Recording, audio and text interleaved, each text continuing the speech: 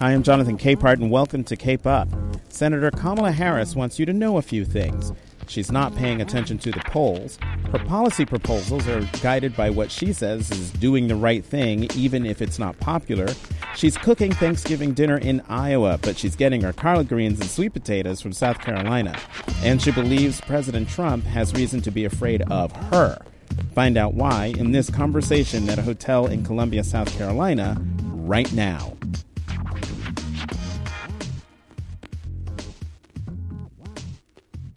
Senator Kamala Harris, thank you very much for coming back to the podcast. It's great to be with you always, Jonathan. And we're here in Columbia, South Carolina. Yes. How's the campaign going? It's going really well. We had the best weekend we did a whole weekend of action with Black women from around the country, and of course with an incredible amount of emphasis of the leaders here in South Carolina. And it was wonderful. People flew in. There were a variety of events, but it included walking and knocking on doors and engaging voters and talking about the issues. And I'm told it was historic that a presidential campaign did that in the way that we did it. So it was really great. People left here, I think, feeling a real sense of purpose and engagement. So I have sensed a change, and I saw it at the Des Moines Liberty and Justice dinner, where you walked out on the stage, and from your first words were, "We all know why we're here." Yeah, and it was the way you said it and what you had to say that made me pay much more attention than I already do, because to me it seemed like something's different. Something's changed. And by the end of the 15-minute speech, I was like, that's Kamala. That's the Kamala I've gotten to know since 2012. So what's changed? Because something has changed. I don't know, Jonathan. I mean, look, I'm 10 months plus in the campaign. I'm all about real talk. You know, there's too much at stake, and you know, and I have always said, and I've always felt, justice is on the ballot. It's my whole career. It's everything I've always fought for. Our theme, for the people, it has been consistent, and I'm articulating it because I do believe that when I look at issues that relate to the things that keep people up at night, that are about economic justice, about reproductive justice, about healthcare justice, these are fundamentally issues about the unfairness, the inequities, and what we need to do to fight to change it. So the caution is gone. I think that's what I'm getting at. It seems like the caution that was there from the moment you announced until you walked across that stage in Des Moines seemed to evaporate. You seem more comfortable in your own skin and in your own message. Or am I reading too much into this? You're reading a lot into it. I mean, I'm the same person. I am the same person in terms of always, the reason I got in this race is because I do believe that these are the issues that need to be spoken, and they need to be spoken in a truthful way. Even from the earliest days of my campaign, I talked about that we need to speak truth, uncomfortable though it may make people. And that's about having a direct conversation about the challenges that people face and talking about it in a way that's just honest and direct. So then why do you think there was a moment where you were, relatively speaking, riding high in the polls around May, June. And since then, there's been a steady slide. Why do you think that is? Is it because there are like 11 candidates, or? Honestly, Jonathan, I leave that to the pundits and the pollsters to talk about. I'm focused on, I don't ride those polls. I don't ride high. I don't ride low, ever. So someone says, we've surged in the polls. It means nothing to me. We're declining in the polls means nothing to me. We just have to be steady. And it may be because I've had the experience of running very difficult campaigns before that I've learned that you can't focus on anything other than the voters. And that's where my mind is. That's where my head is. and I'll let my political team and my consultants focus on the polls. The polls here in South Carolina, and there's no mistaking why you're here, why all the candidates are here. Right. It's for the African American vote. And the African American vote is more than 60% of the Democratic electorate here. Mm-hmm. And yet the person who's polling best with African American voters is Vice President Biden. Are you making any headway against him in snagging that vote? Let's be clear that not everyone started out in the same place in this campaign. And when it comes to the vice president, he's been on the national stage for decades. He has done some good work over the years, and he's recognized for that and known for that. He was vice president for 2 terms, vice president to what is arguably the most popular president we've ever had. So he's very well known. And you've got, other people in the race who, came into the race with $10 million, which is a profound amount of startup capital, which allows them to then have an organization and the bandwidth to actually be able to get a message out, because unfortunately and sadly, money has so much to do with your ability to introduce yourself to people. There's another candidate who ran for president last time, and started with a list of well over 1 million people. And so when I look at somebody like the vice president in South Carolina, he's known. But the interesting thing is that the voters have not made a decision about where they're going, and they're not committed. And so our challenge is to spend the time doing exactly what we've been doing, which is talking with folks and being present and organizing community events and town halls and all that we've been doing over the course of the last 10 months. I think that I have visited South Carolina as much, if not more, than any other candidate. And I'm going to continue to do that because it's still a process of introduction. Mm-hmm. How do you address the fear that some African Americans might have that because of the 2 terms of arguably the most popular president in recent memory, who's African American, that they, white voters, won't vote for another black person for president? How do you disabuse folks of that fear? I mean, let's again, in the interest of straight talk and just real talk, look, I am fully aware of the challenge that we and my candidacy presents, which is asking people to believe in something they've never seen before. I'm fully aware of that. There have been 45 presidents of the United States, and not one of them looks like me. So the point of reference for people about who can do what is in many ways limited. And we're asking people to expand the possibility of who can do what as it relates to being president of the United States. And I'm well aware of the challenge before us in that regard. But this is a challenge I've always faced. In every race I have run, Jonathan, I have been the first when I won. And so this is not new to me. And what we have to do is again, it's about an introduction. It is about allowing people to remember that we, as Americans, the very nature of who we are we culturally, that we have the ability to see what can be, unburdened by what has been. We have the ability to see what is possible even when we've never seen it before. And I know that to be true. That's why I stand here having won every race. So I'm going to put my faith in the American people every day of the week. Because in spite of what some might think is not possible, I've seen that the American people make what's possible, that they don't sit back and wait for somebody to give them permission to say it's possible. They make it possible. But it's a challenge. There is no question about that. And look, this is not 2007, 2008. This is 2020. And we have as a very significant intervening fact, November of 2016. We have as a very significant intervening fact that Donald Trump is president of the United States. And Democrats, rightly, for all kinds of very, very legitimate, good, and clear reasons, want him out and don't want to assume any risk in terms of the possibility that we can win. And so I understand that. I'm not mad at it because I understand it.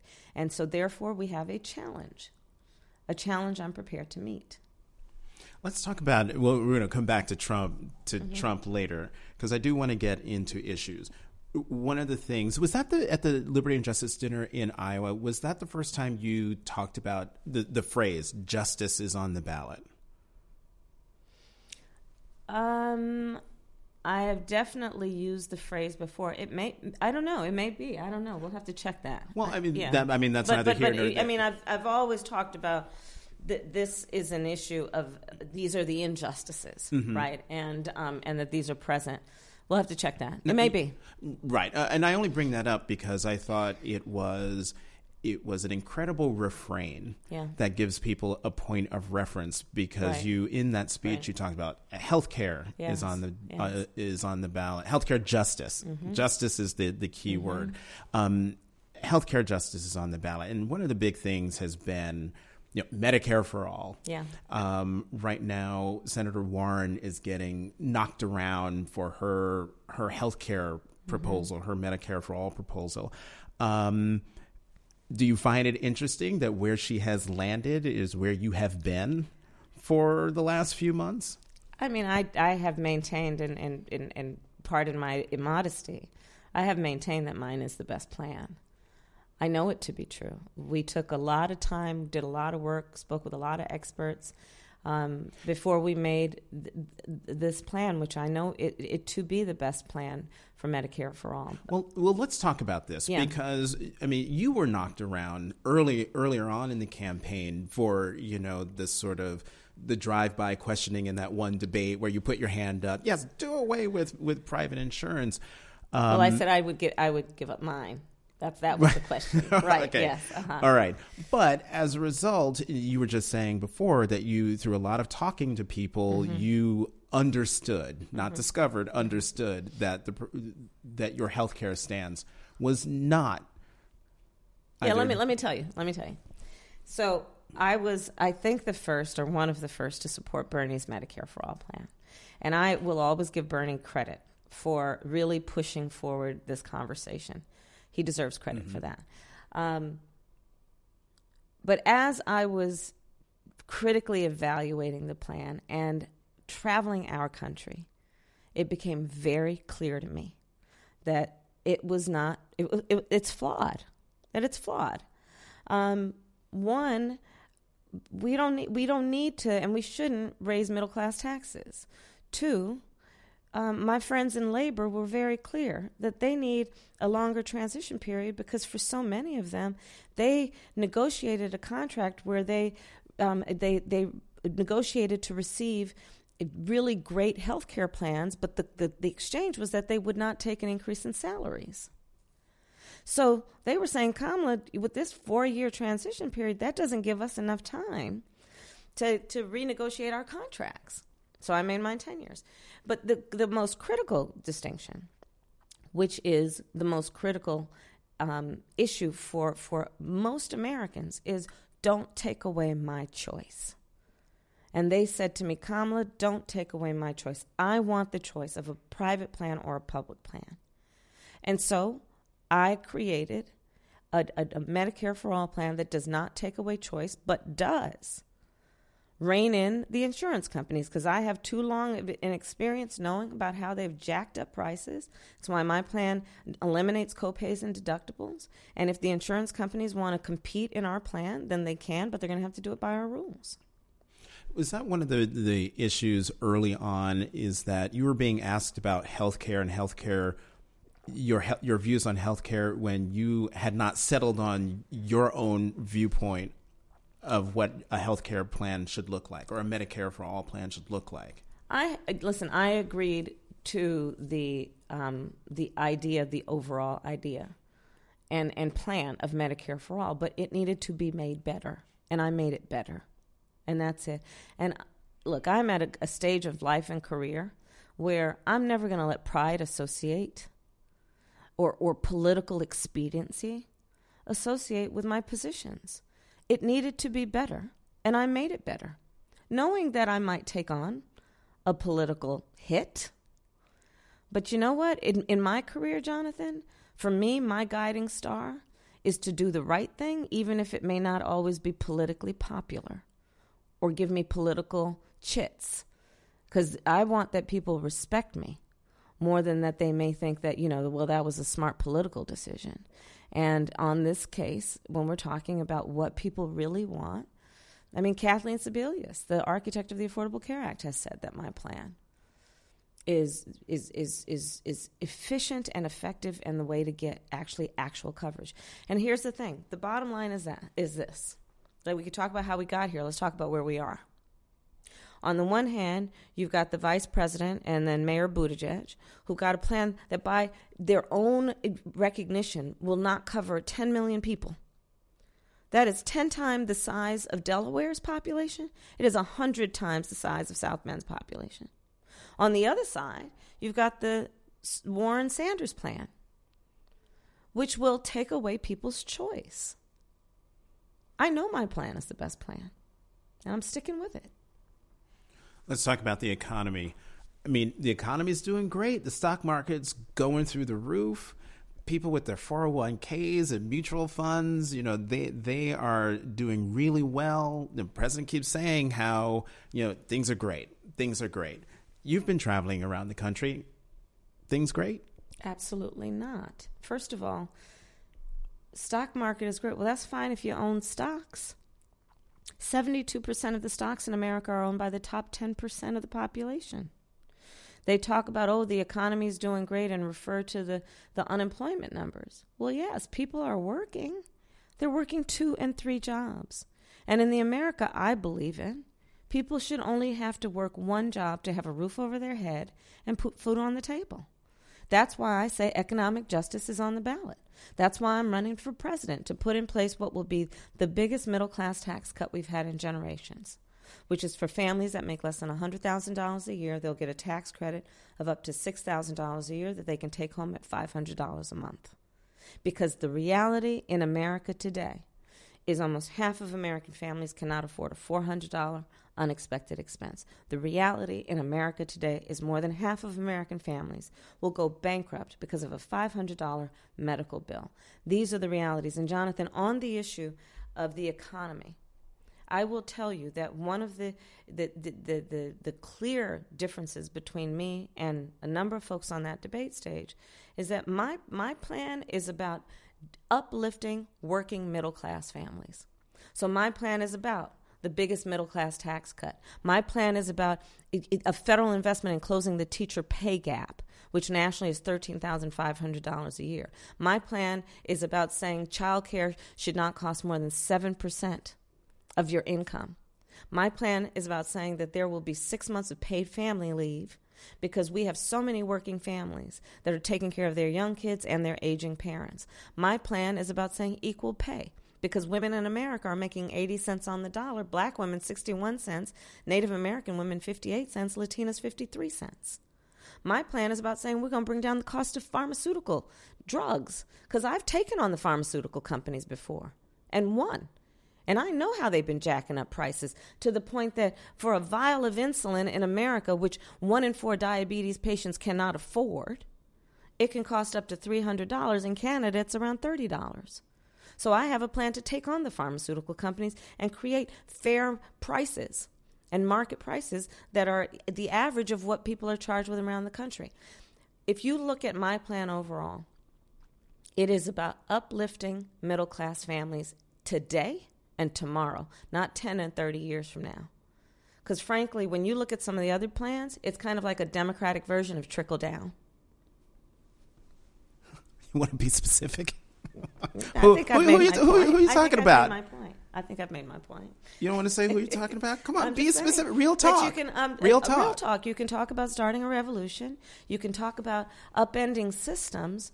But to what end? What I'm focused on is the fact that father is sitting at his kitchen table at midnight after everybody else has gone to sleep in his household, working 2 jobs, trying to figure out how he's going to get through the end of the month and keep a roof over his family's head and keep food in the fridge. And he needs something to happen immediately, not 10, 20, 30 years from now. And that's what I'm offering. What about farmers? Yes. There's the trade war going on. We've got soybeans rotting in silos. The Chinese have taken their market elsewhere. But President Trump has come to the rescue, and he's giving those farmers a bailout. So are they fine? Why should they listen to you? So first of all, the reason that farmers in America are looking at bankruptcy is because Donald Trump, informed by a fragile ego and unilateral action deployed by a tweet, engaged in so-called trade policy that has resulted in cutting off markets to our farmers to be able to sell their soybeans, in this case to China, and has resulted in bankruptcy for so many, or the threat of bankruptcy. We're looking at the fact that the American consumer, on average, is going to spend more than $1,000 more on everything from clothing to washing machines because of this so-called trade policy, the tariffs. I call it the Trump trade tax. You're looking at the fact that workers across the country, 300,000, because of his so-called trade policy, have lost their jobs. So, across the board, Donald Trump sold people out. And he sold out working people because he made a whole lot of promises to working people, everyone from farmers to auto workers. He said, I got you. I see you. I'll take care of you. And then look what has happened. And in addition to the fact that he passes a tax bill benefiting the top 1% and the biggest corporations of America. I'm looking forward on day one to repealing that tax bill. Let's talk about criminal justice and real talk here. Yeah. Because when, I look on my Twitter feed, I hear from black people who are like, oh, Kamala Harris, she put black people in jail. She arrested black parents. Address that. First of all, let's just talk about the fact that folks have good reason to distrust the criminal justice system. It is that very distrust of the criminal justice system that I grew up with that was the reason I decided to become a prosecutor. Because I knew how this is a system that all too often resulted not in justice, but injustice for certain communities, and in particular communities of color. That's why I made the decision to become a prosecutor.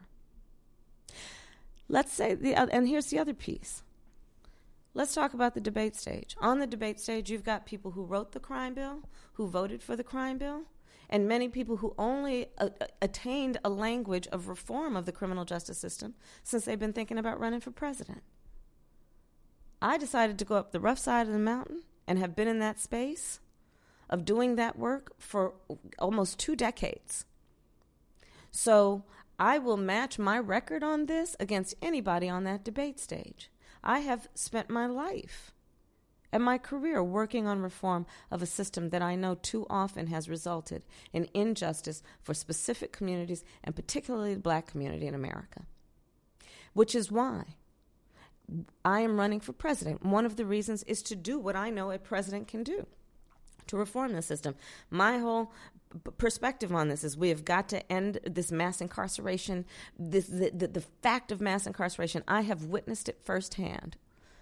My plan includes what we need to do around sentencing reform, what we need to do around clemency, what we need to do to expunge records, what we need to do to reinstate voting rights for those who have been incarcerated. My plan includes what I know needs to happen around accountability for law enforcement, which includes not only police but also prosecutors. I'm prepared to require that the Department of Justice explicitly have the authority to not only investigate pattern and practice of abuse in police departments, but also pattern and practice of abuse in prosecutors' offices. I have a particular focus on incarcerated women, which another area where I have worked on over the years, and what we need to do to de-incarcerate women. And recognize that in America's criminal justice system, in addition to Donald Trump's immigration policy, We've had child separation policies in effect. And we need to recognize that and end policies that have been about separating mothers from their children. Can I have you elaborate on something you said at the beginning of this, of your response to my question? You've been up the rough side of the mountain. Yes. What does that mean? What that means is there is sometimes a nice paved trail with which you could on which you can hike up the mountain. Mm-hmm. And then on the other side of the mountain, there is not a trail, or very few have gone up it, and so it makes the process a little more rough to get where you want to go. So where were you going? What were you trying to do? What I'm getting at is, because I understand the rough side of the mountain. If you are interested in criminal justice reform, the way usually people do it is not through the prosecutor's office by becoming a prosecutor. But that was my point, Jonathan. But that was my point. We have to be everywhere. We can't Who's just... we? Any one of us who know the injustice of a system and want to change it and fight against the injustice to create justice. We have to be everywhere. We need to be on the outside, and we need to be on the inside where the decisions are being made. We should never be in a position of saying, oh, we don't belong there. Never. I will never accept that as an option. Oh, we don't belong there. Let's be clear about this. We're not getting rid of prosecutors. Like, where is this going? We're not getting rid of prosecutors. All people, all reasonable people will agree.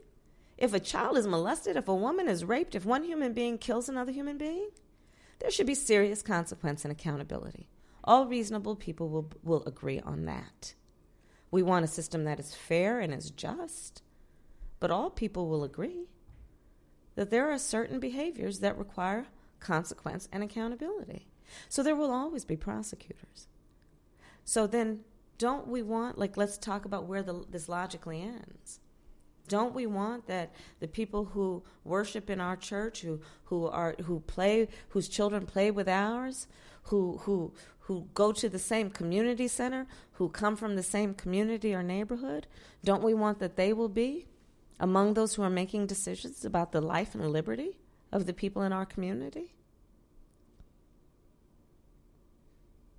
You wrote in your book about how when you were San Francisco DA, and I don't know if this was a specific mother or if the vignette you write in the book was a composite of a lot of people, where black people would show up at your office, yes, or at the building where your office was, and specifically ask for you. Yes, they did.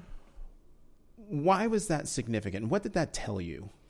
Well, so it would, basically go like this.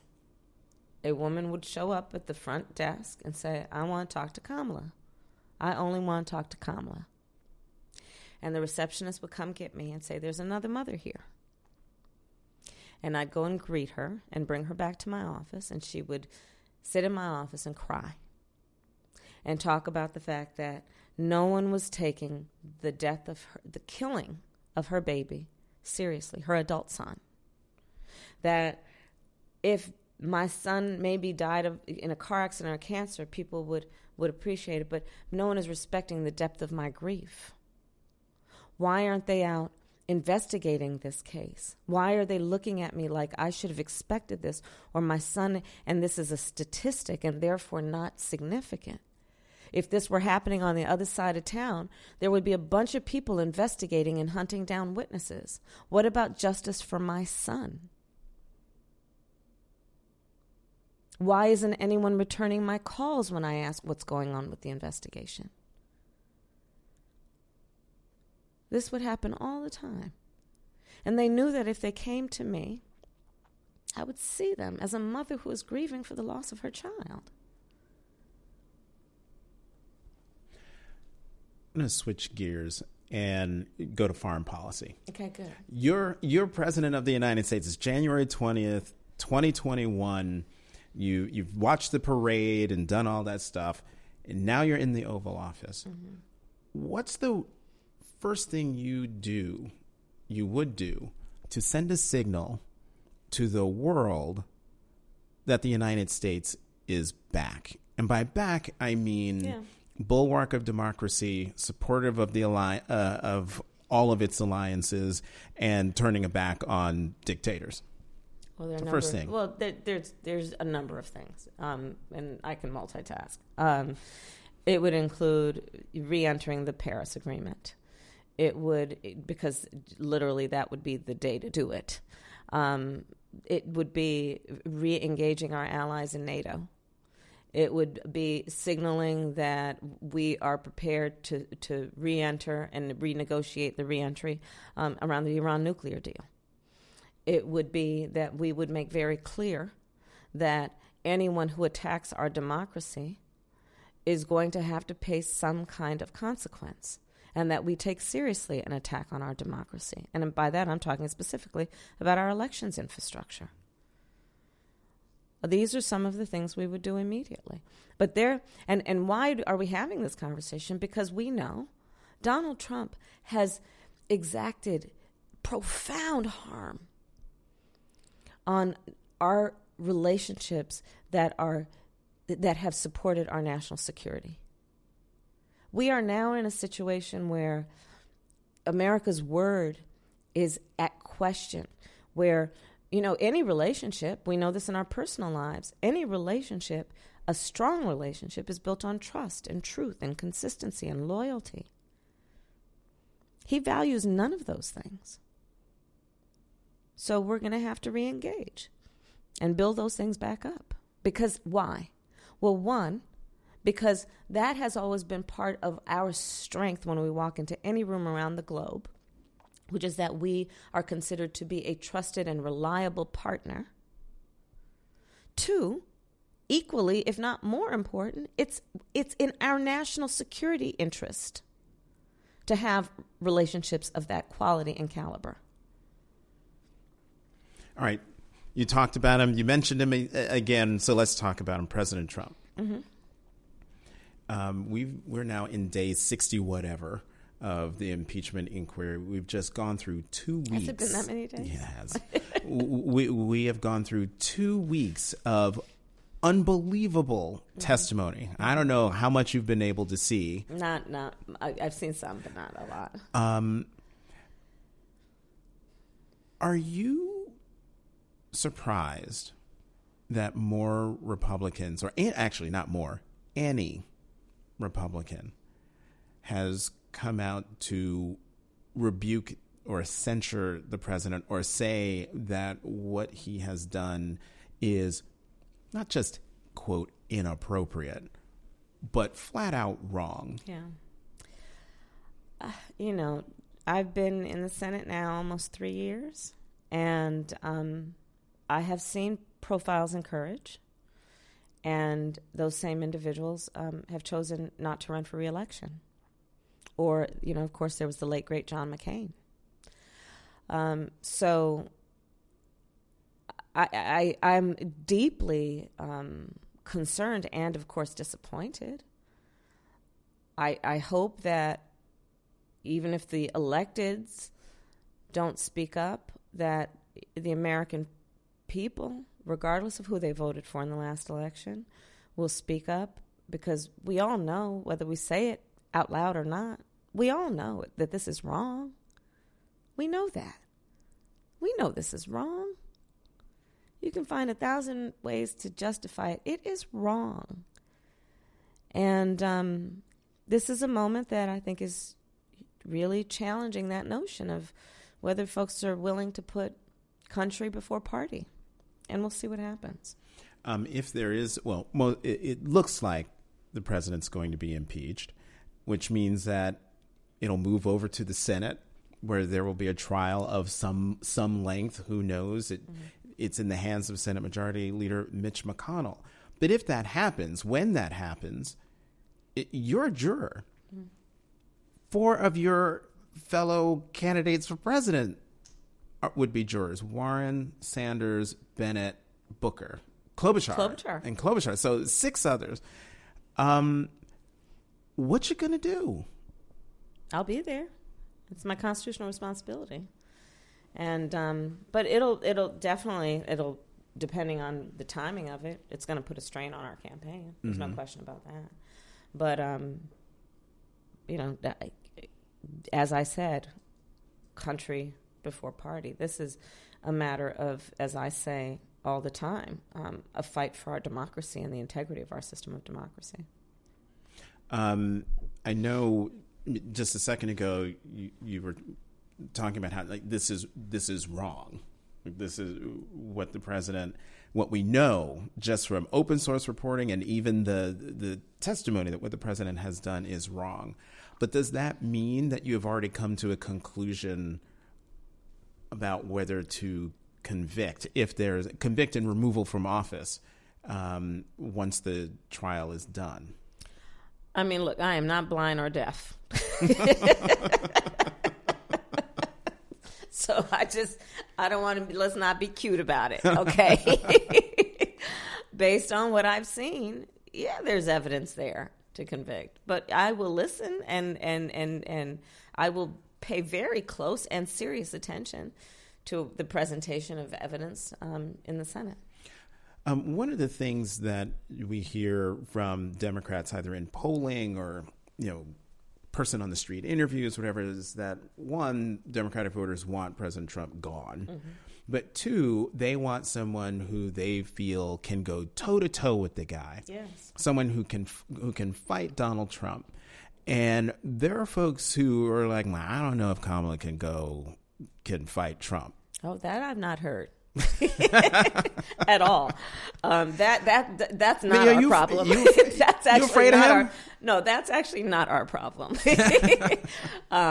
People are very well aware. They've seen me take on everyone from Jeff Sessions to Bill Barr to Brett Kavanaugh. That is not our problem. People know I've taken on transnational criminal organizations. I've taken on the biggest banks of the United States. I've taken on big oil companies, and I've won. So that's not our problem. You know what my issue is? We are now in a stage of this campaign where there are billionaires in this race, where there are people who have a lot of money, and we need to push our message out and have the money to do it. That's the issue. That's the issue. So now, please pardon a shameless plug. Please, if you want me on that stage, go to KamalaHarris.org and donate, because it is expensive and we need to push our message out. But thankfully, of the various issues that come up with each candidate, ours is not an issue about whether we can go toe-to-toe with Donald Trump. Well, don't feel bad about doing the shameless plug, because Cory Booker did it a couple weeks ago. Okay, you are fine. Before I get on the billionaires kick, I'm going to stick with Trump and fear of Trump. Why do you think he hasn't given you a derisive nickname? I can't go in the mind of that man. Why do that? But I think you think he's afraid of you? Well, listen, what I know is this. I know he has reason to be afraid of me. That I do know. Okay. I'm scared. And I'm not even running. And I'm not him. All right. Let me say why, Jonathan. He is a lawless president. He is lawless. He has no respect for the rule of law. He has tried to circumvent the law countless times. I have spent my entire career enforcing the law and protecting and defending the rule of law. He is a predator. I have had a lifetime of career of going after predators. He is someone who profited from a for-profit college. I put one of the biggest for-profit colleges out of business. And I could go on and on. I am everything he is not. And that's what that incredible ad you dropped the day of the debate, that it makes that point. So let's talk about billionaires, which is not a a not so veiled hit at Tom Steyer. Well, it's not a hit. It's just it's accurate. It's a description. Tom No, Steyer. I mean it really is. And Mike it's Bloomberg. not a hit. I mean, I don't think that before they were running for president that they thought it was anything other than a compliment.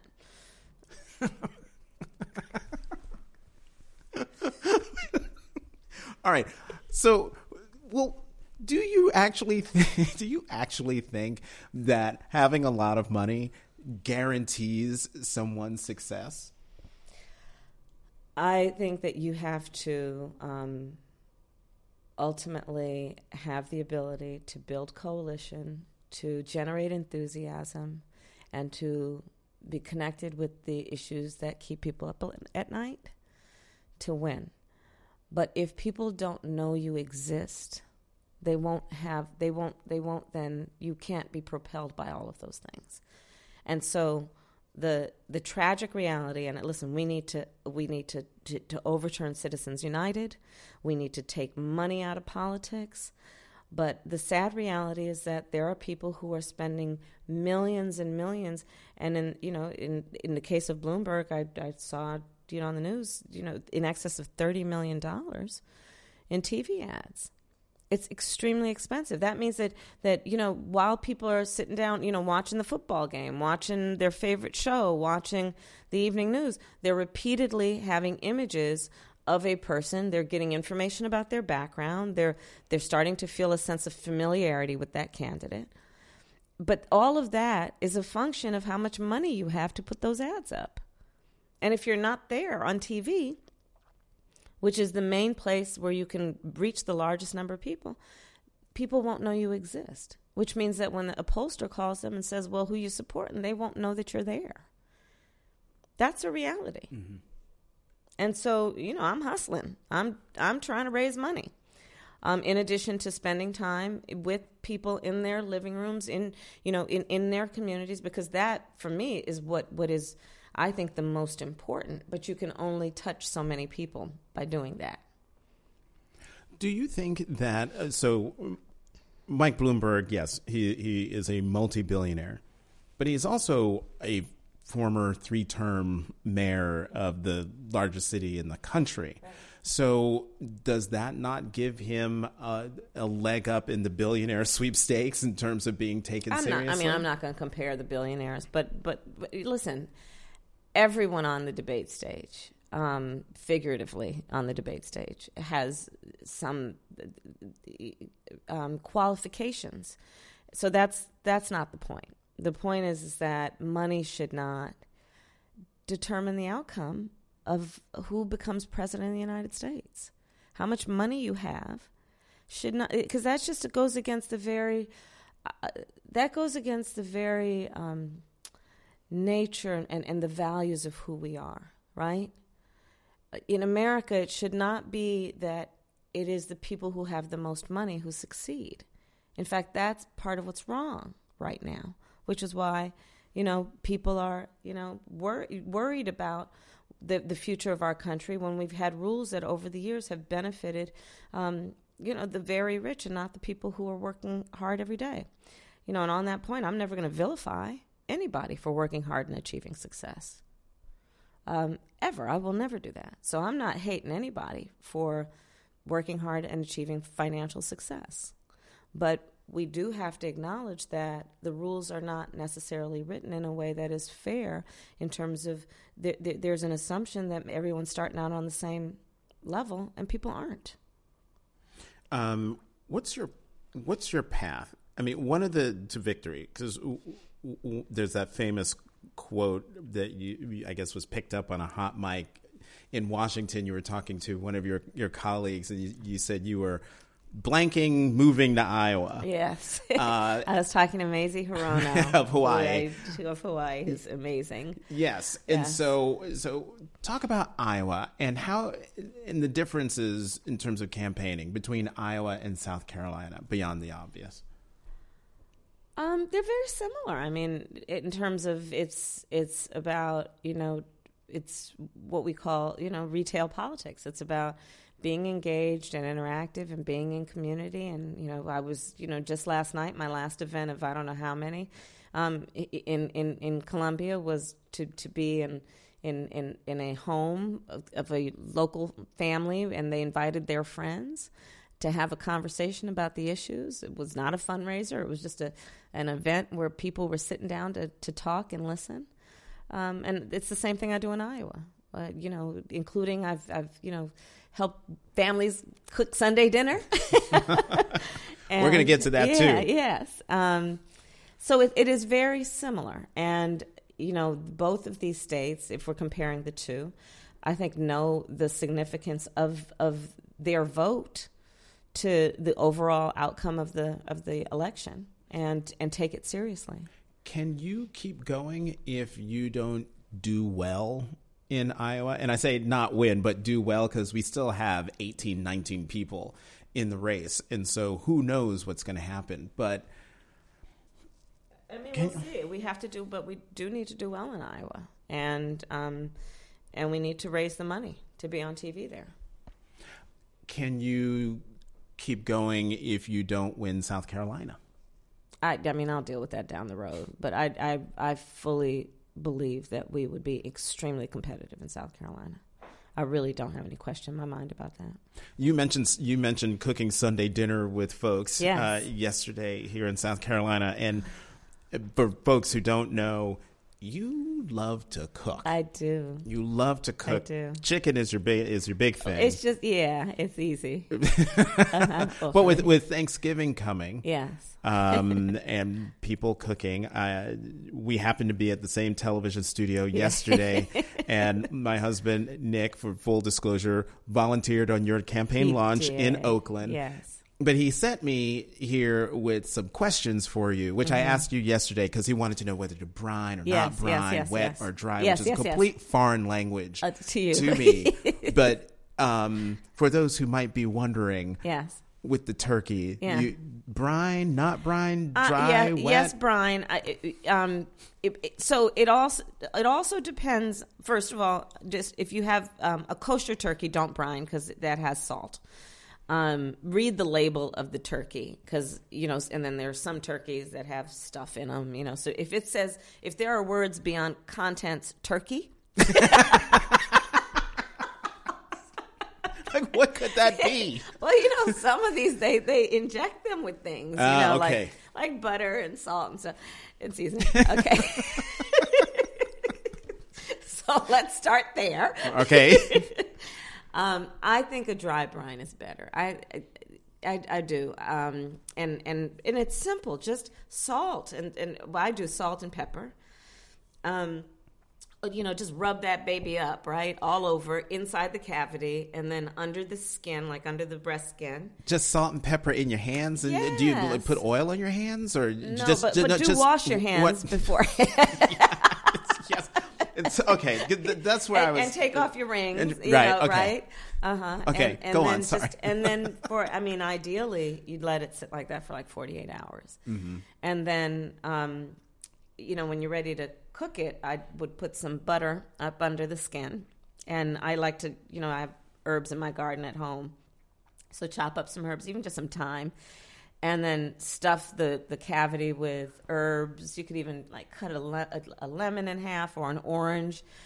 And then separately you do your stock, your chicken stock with the giblets and all that. Mm-hmm. And that's the beginning of the meal. Where are you spending Thanksgiving? In Iowa. Oh, in Iowa. Yes. And are you... I'm cooking. You're cooking. Yes. And are you doing campaign staff, or are you knocking up sweepstakes we're going to start with someone's house? We're going to start with the turkey trot. Oh.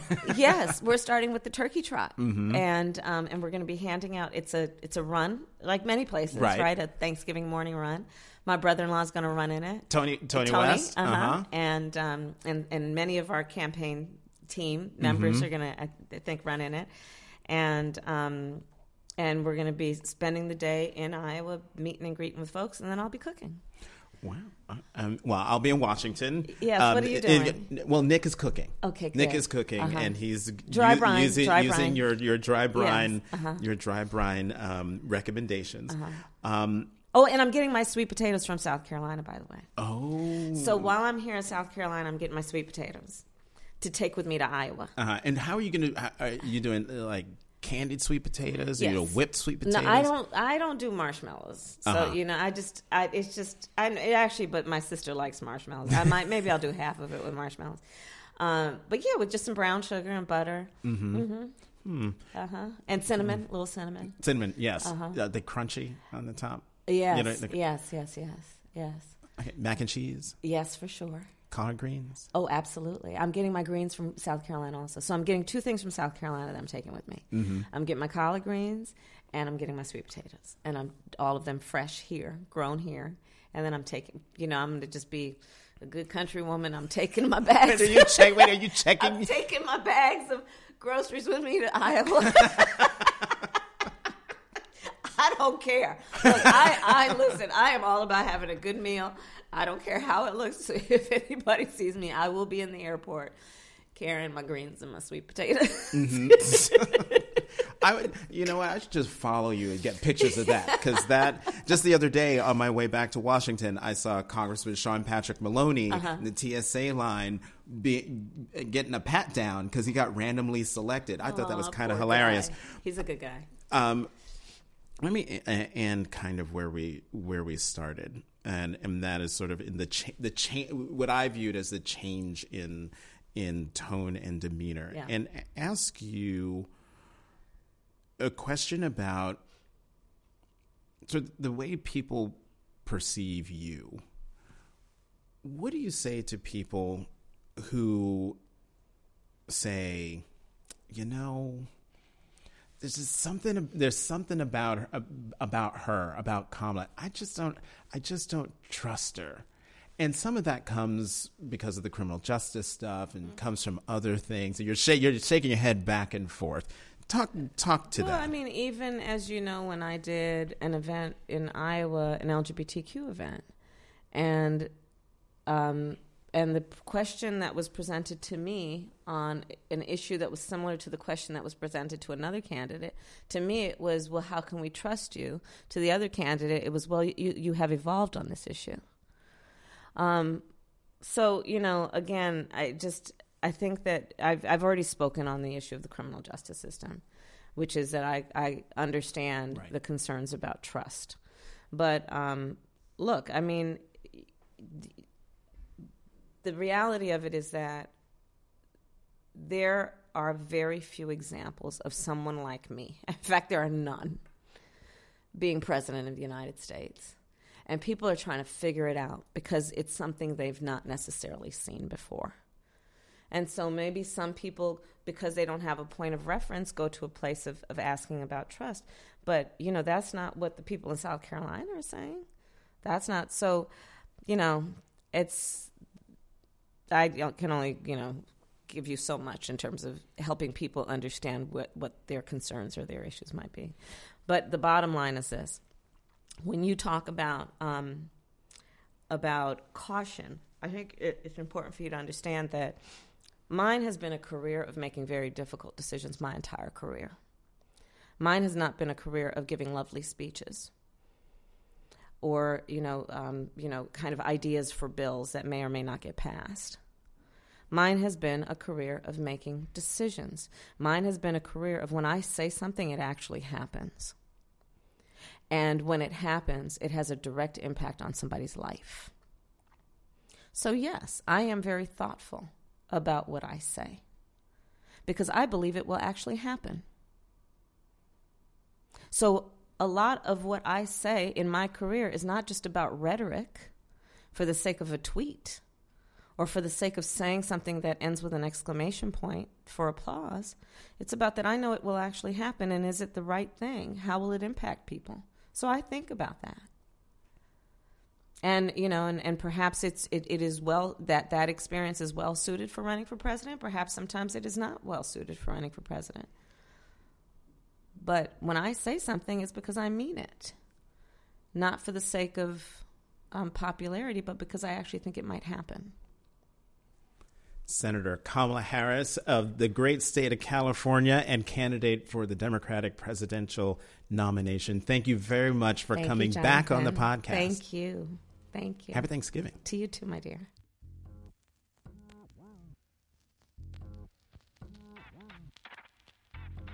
Thanks for listening to Cape Up. Tune in every Tuesday. You can find us on Apple Podcasts and Stitcher.